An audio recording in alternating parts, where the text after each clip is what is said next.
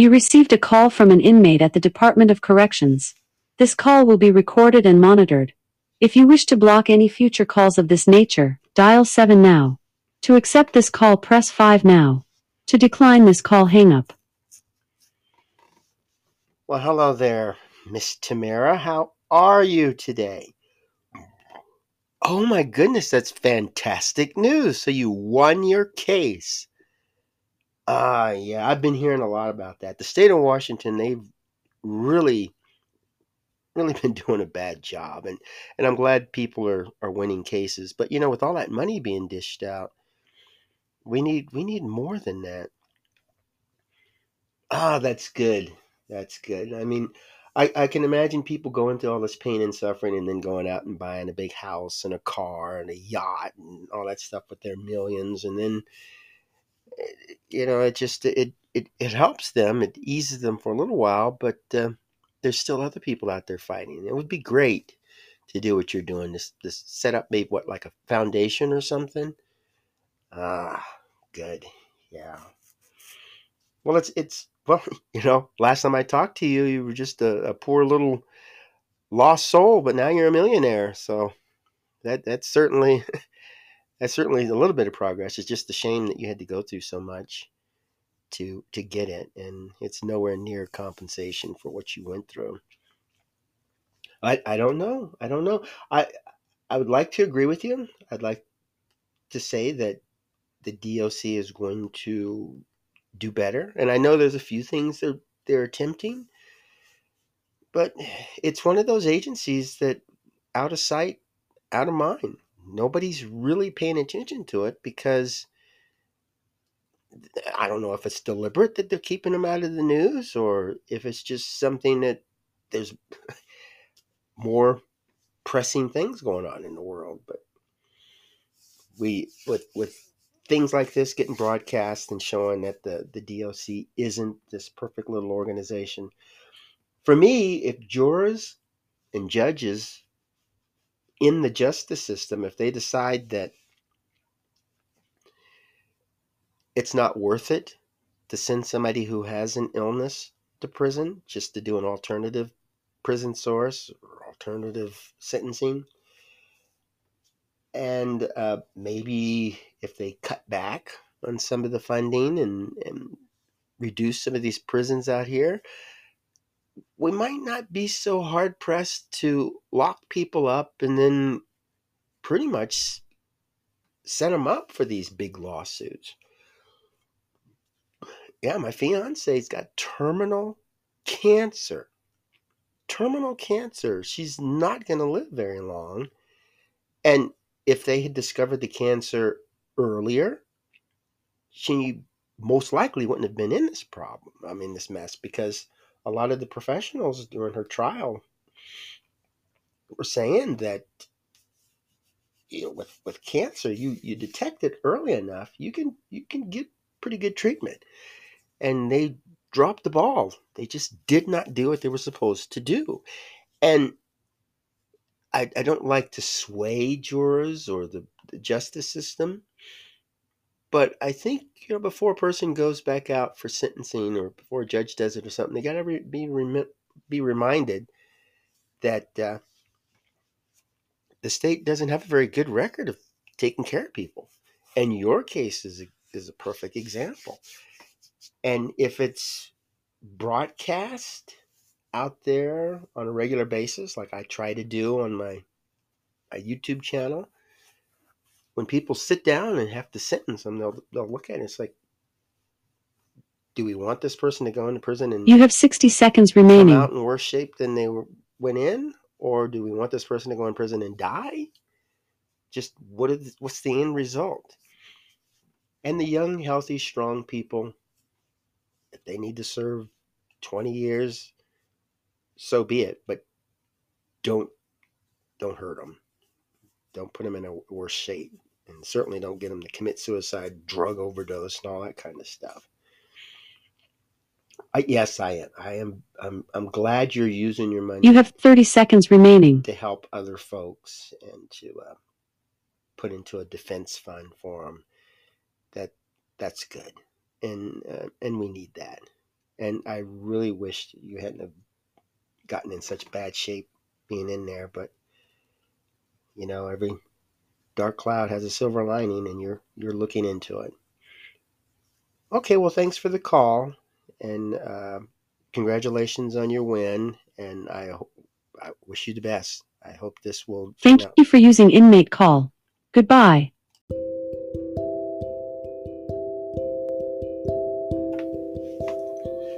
Hello, welcome to AQS Inmate Call, and I'm your host, Joel Wilborn. And in this episode, just want to discuss one of the reasons that I became a prison advocate.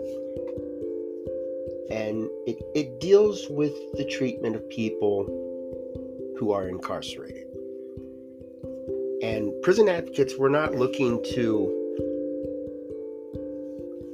keep violent criminals out of prison or to reduce the sentences of people who are dangerous to society. Because there's people out there who need to be in prison. They're just unable to live in the community with the rest of us. Yet, all in all, a lot of the prisoners, no matter what they did to get incarcerated, they're receiving inhumane treatment.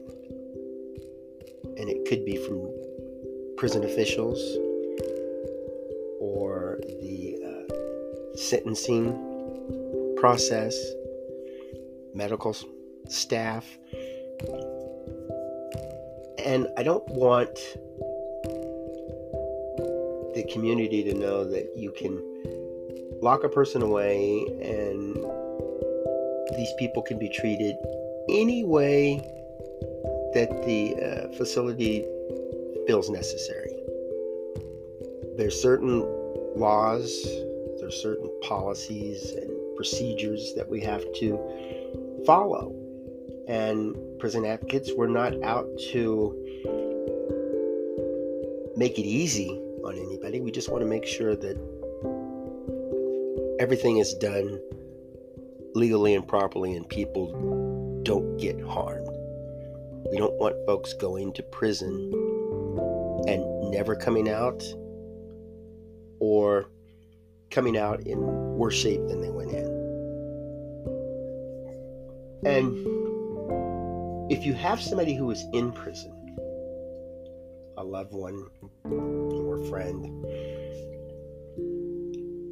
and this person is talking to you and just relaying some horror stories in there, and you try to bring attention to it and nobody pays attention to you and nobody cares and nobody wants to do anything to help this person, it can be frustrating, especially if it happens all over the United States and nobody does anything about it. It's mushrooming, it's getting worse.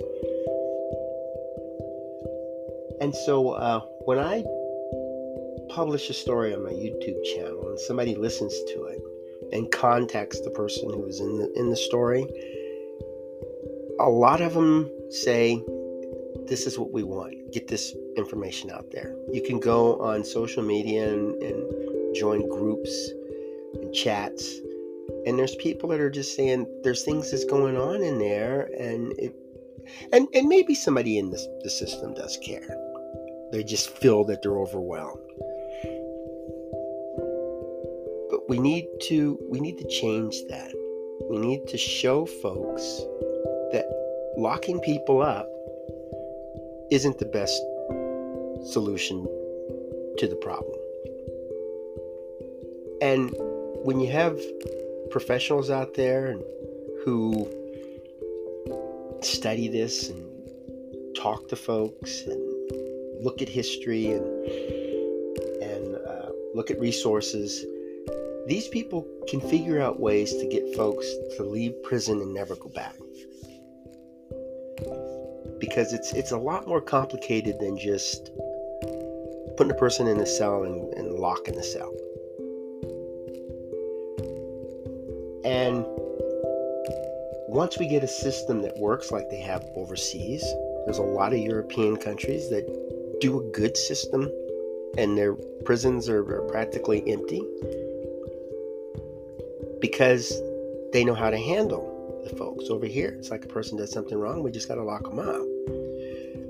But if we got people out there that's looking at these other programs and looking at alternative ways to sentence, we could really make a difference, because we've been locking people up for millions of years. And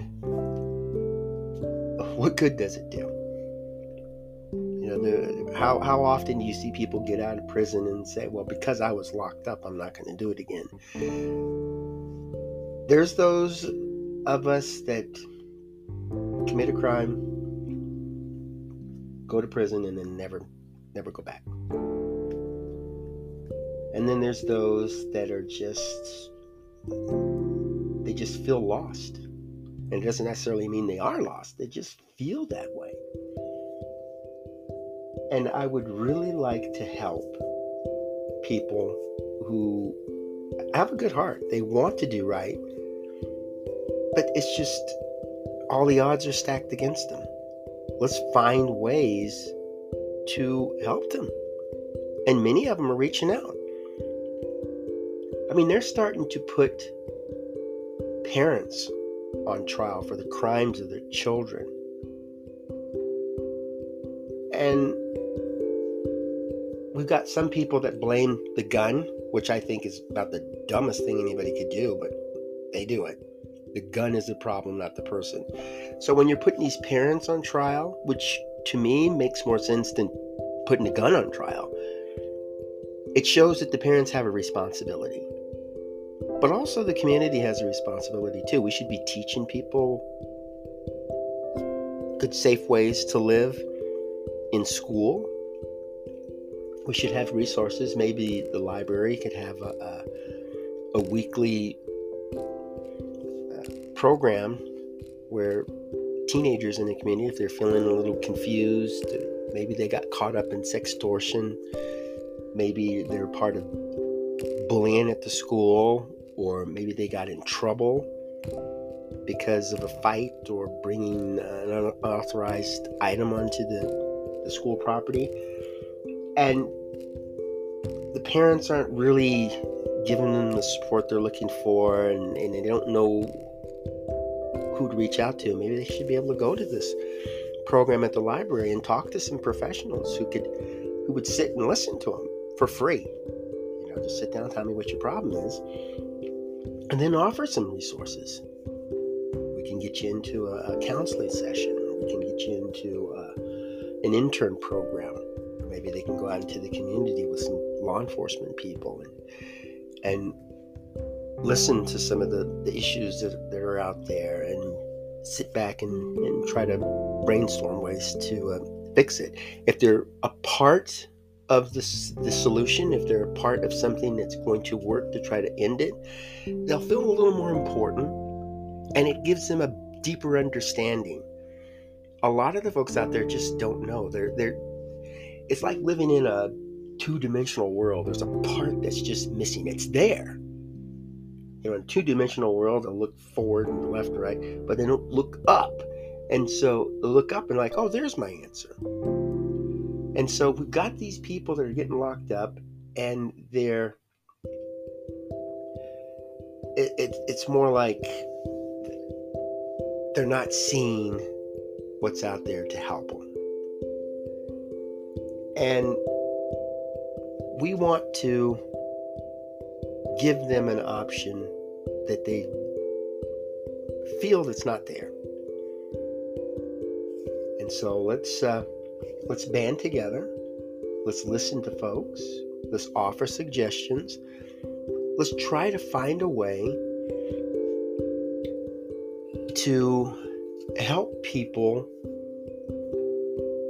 in crime in a permanent way. We don't just want to put a little Band-Aid on it. We want to fix it up. And people going into prison, picking up cancer, breaking bones, maybe getting into a deep depression or a lot of mental issues. If we give them the services that they need and make that a standard thing and enforce it, like an oversight or something that looks at them, then we could really make a difference. And putting these parents on trial, showing them that they are responsible for keeping up with the kids, because the way this looks is the parents should have noticed the things that were going on with their children. They should have listened to them, taken more time. And I would like very much to concentrate on families. I think families are a huge part. And here lately, instead of working with families to try to get these people away from their criminal activity,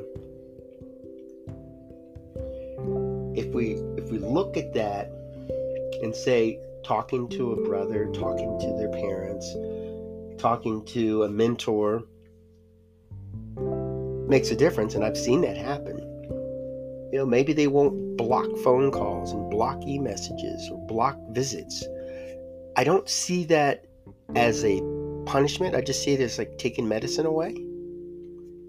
And if your child has asthma and let's say breaks curfew, and you say, that's it, you're not getting your inhaler, or we're not going to talk to you, or you don't get dinner, or maybe not necessarily dinner, but you don't get a meal for the week, how's that going to make this person feel any better?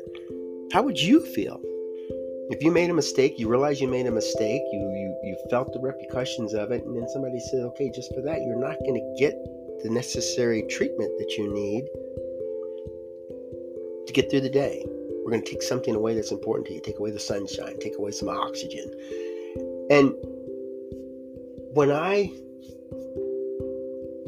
find out that a phone was blocked and people can't call me, I'm thinking, this is punishment? Or with a child not being able to use the internet, not being able to watch TV, not being able to go out to a movie with friends, or not being able to attend a sleepover. That's things that the child said, I did something wrong, and this is my punishment. And I understand that. And that makes sense, because you got to understand the punishment. But locking a person in a room and just letting this person out for 30 minutes a day, that's not going to mentally help the person. And yeah, it's punishment, but it has a long-term effect. It may create more.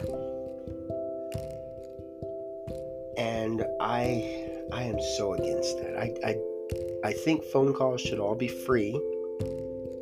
When an incarcerated person wants to call the family, and it could just be like, right now I'm feeling bad, but if the family can't afford it, this person that's sitting in the cell, and I get a lot of folks that contact me and say, I'm just bored. I'm lonely. I don't have anybody to talk to. Could you help me find some pen pals? And I'll post things out there, so try to get them some. A lot of times they'll get them, and I like that. Of course, I spend a lot of time posting things, but the results are good. And just being out there. Some folks don't get as much response, but others, they do, and they get a chance to pick up a pen pal or somebody to talk to on the phone. But to have the facility just block that after all of this, and then make the other people pay for it.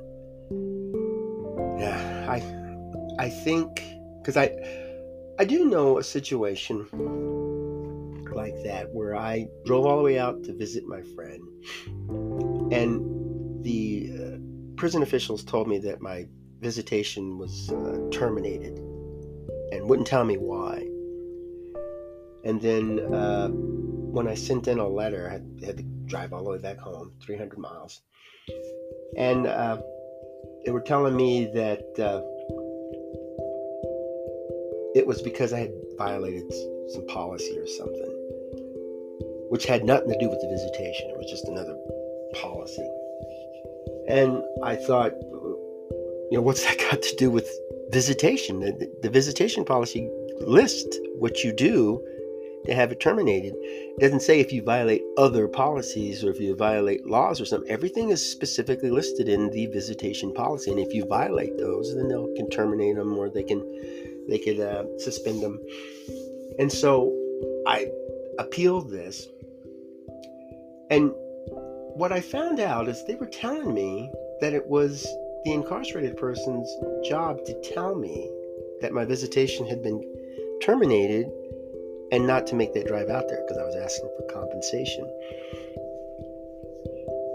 And I thought, well, if this person is restricted from talking to anybody, and at that time she was restricted from calling, how am I supposed to know? And they changed the policy that the officials have to contact the person. If the visitation is terminated, they would send out a letter or make a call or something. And it was not the responsibility of the incarcerated person. So when we put these rules on the person, it allows for abuse, and it also allows for confusion, because if the incarcerated person believes I'm allowed to do this, and so I'm going to tell my loved ones we can do this thing, or something like maybe you can send me makeup. And if the loved one sends the makeup, and then the officials say, "Oh no, we're confiscating this. This is contraband," and terminates the phone calls, let's say, the loved one could say, "But according to the policy, it's my loved one's responsibility to tell me what I can and cannot send." Now, why in the world would a Department of Corrections facility do something like that? There should be no responsibility whatsoever on the policy that comes from the incarcerated person. That should be 100% between the one who's on the outside, the loved one, and the prison officials. If I want to send makeup to my loved one, I should be able to contact the prison officials and ask, can I send makeup to this person? And if the prison official says yes, and I send it and it gets confiscated, then I'll have something to fall back on. But if I fall back on the incarcerated person, they can immediately say no. And the incarcerated person knew that. They've got all of these books and they understand the policy, but that's not always the case. But that's the excuse that they use. So why do that? Why put that person on there? They're not being paid to pass out policy. They're not being paid to do an official's job. The officials should be relating all the policy and procedure to the public. I can go online to the Washington Department of Corrections website and I can read every policy. They don't follow their policy, but I can read them and I can quote them, and I could send letters that reference them and show that what you said I did had nothing whatsoever to do with the visitation. And that's one of the ways that I could win appeals. And here lately I've been winning appeals because simply they're not following policy. But when you throw in an inmate, the inmates can't be a part of the appeal process. If I'm writing a letter and said, well, I was told by my loved one that I could send this makeup, and then you're telling me that not, I can't have this inmate testify in my favor and say, yeah, that's what I was told by a correctional officer. Well, that's what one of my cellmates told me. And then, kind of have this little third-party trial or something where we could, like mediation, where we can get it resolved. That doesn't happen. And it causes stress on the outside. It causes stress on the inside of the prison. It's just not worth it. So a prison advocate, we want to say, if this is in your policy, you need to follow it. And now with the visitation, if I go out there for a visit and they terminate it, and I'll say, why wasn't I notified? According to the policy, it's the official is supposed to tell me. So if I'm on a visitation list and it gets terminated, I should get a letter. On this date, your visitation was terminated, and this is why. And if you want to appeal it, you can. That's great. Don't put that on the incarcerated person. And that's one of the reasons I can't visit in the state of Washington, is because their policies weren't followed. And for me to fight it, they're just constantly saying, oh, you just did this and this and this. But I didn't. The one policy that determines whether or not my visitation gets canceled wasn't violated. And I've looked over that right and left. I had other people look over it, and I've even asked them about it. I did not violate that policy. They told me about it. They had a whole completely different policy. And even then, it's more like, well, it has its things. It has its procedure to follow, but they're not following it on that policy. So they're using let's say a punishment for a policy that has nothing whatsoever to do with visitation. So it just gets kind of weird and confusing, but it shows how they just like to muscle themselves around. We out here aren't prisoners. We are not under their control. We just rely on them to follow policy. And policy also, with my fiance, if they had followed policy, if they had actually read their own policy, she most likely wouldn't have picked up terminal cancer. We don't know when she's going to leave this planet. And yeah, now she's won millions, but what's going to happen with her? What's it do for her? If she passes away in a year, that money didn't stop her from dying. Following policy would stop her from dying. And Prison Advocate monitors that. And right now I'm in a position where there's really not too much they can do to me, so I can actually challenge them on a whole lot of stuff. And they've been rejecting letters and pictures and phone calls. And I can come back and say, well, what happened? And then the appeal works. Even one case, I was talking to Gregory Brown, sent him letters. They rejected him. He appealed, and they allowed the letters to go through to him. And we were just going to get into the process where they would reject it, and we'd keep sending the same letters, which followed policy. And headquarters saw that. The facility, for some odd reason, didn't. Maybe because he's broadcasting on this podcast. Maybe that's why they blocked him, which is I'm leaning toward, but I don't know until I hear it. I'm not going to make assumptions. And being a prison advocate gives a voice to the people who are locked up, and it helps us to reduce recidivism. And what we want is a safer community. We don't necessarily want singing, joyous, happy, incarcerated people. But if they need medical attention, they should get it. If they need to talk to their family and friends, they should. And visitation shouldn't be something they should be tossing around like it's a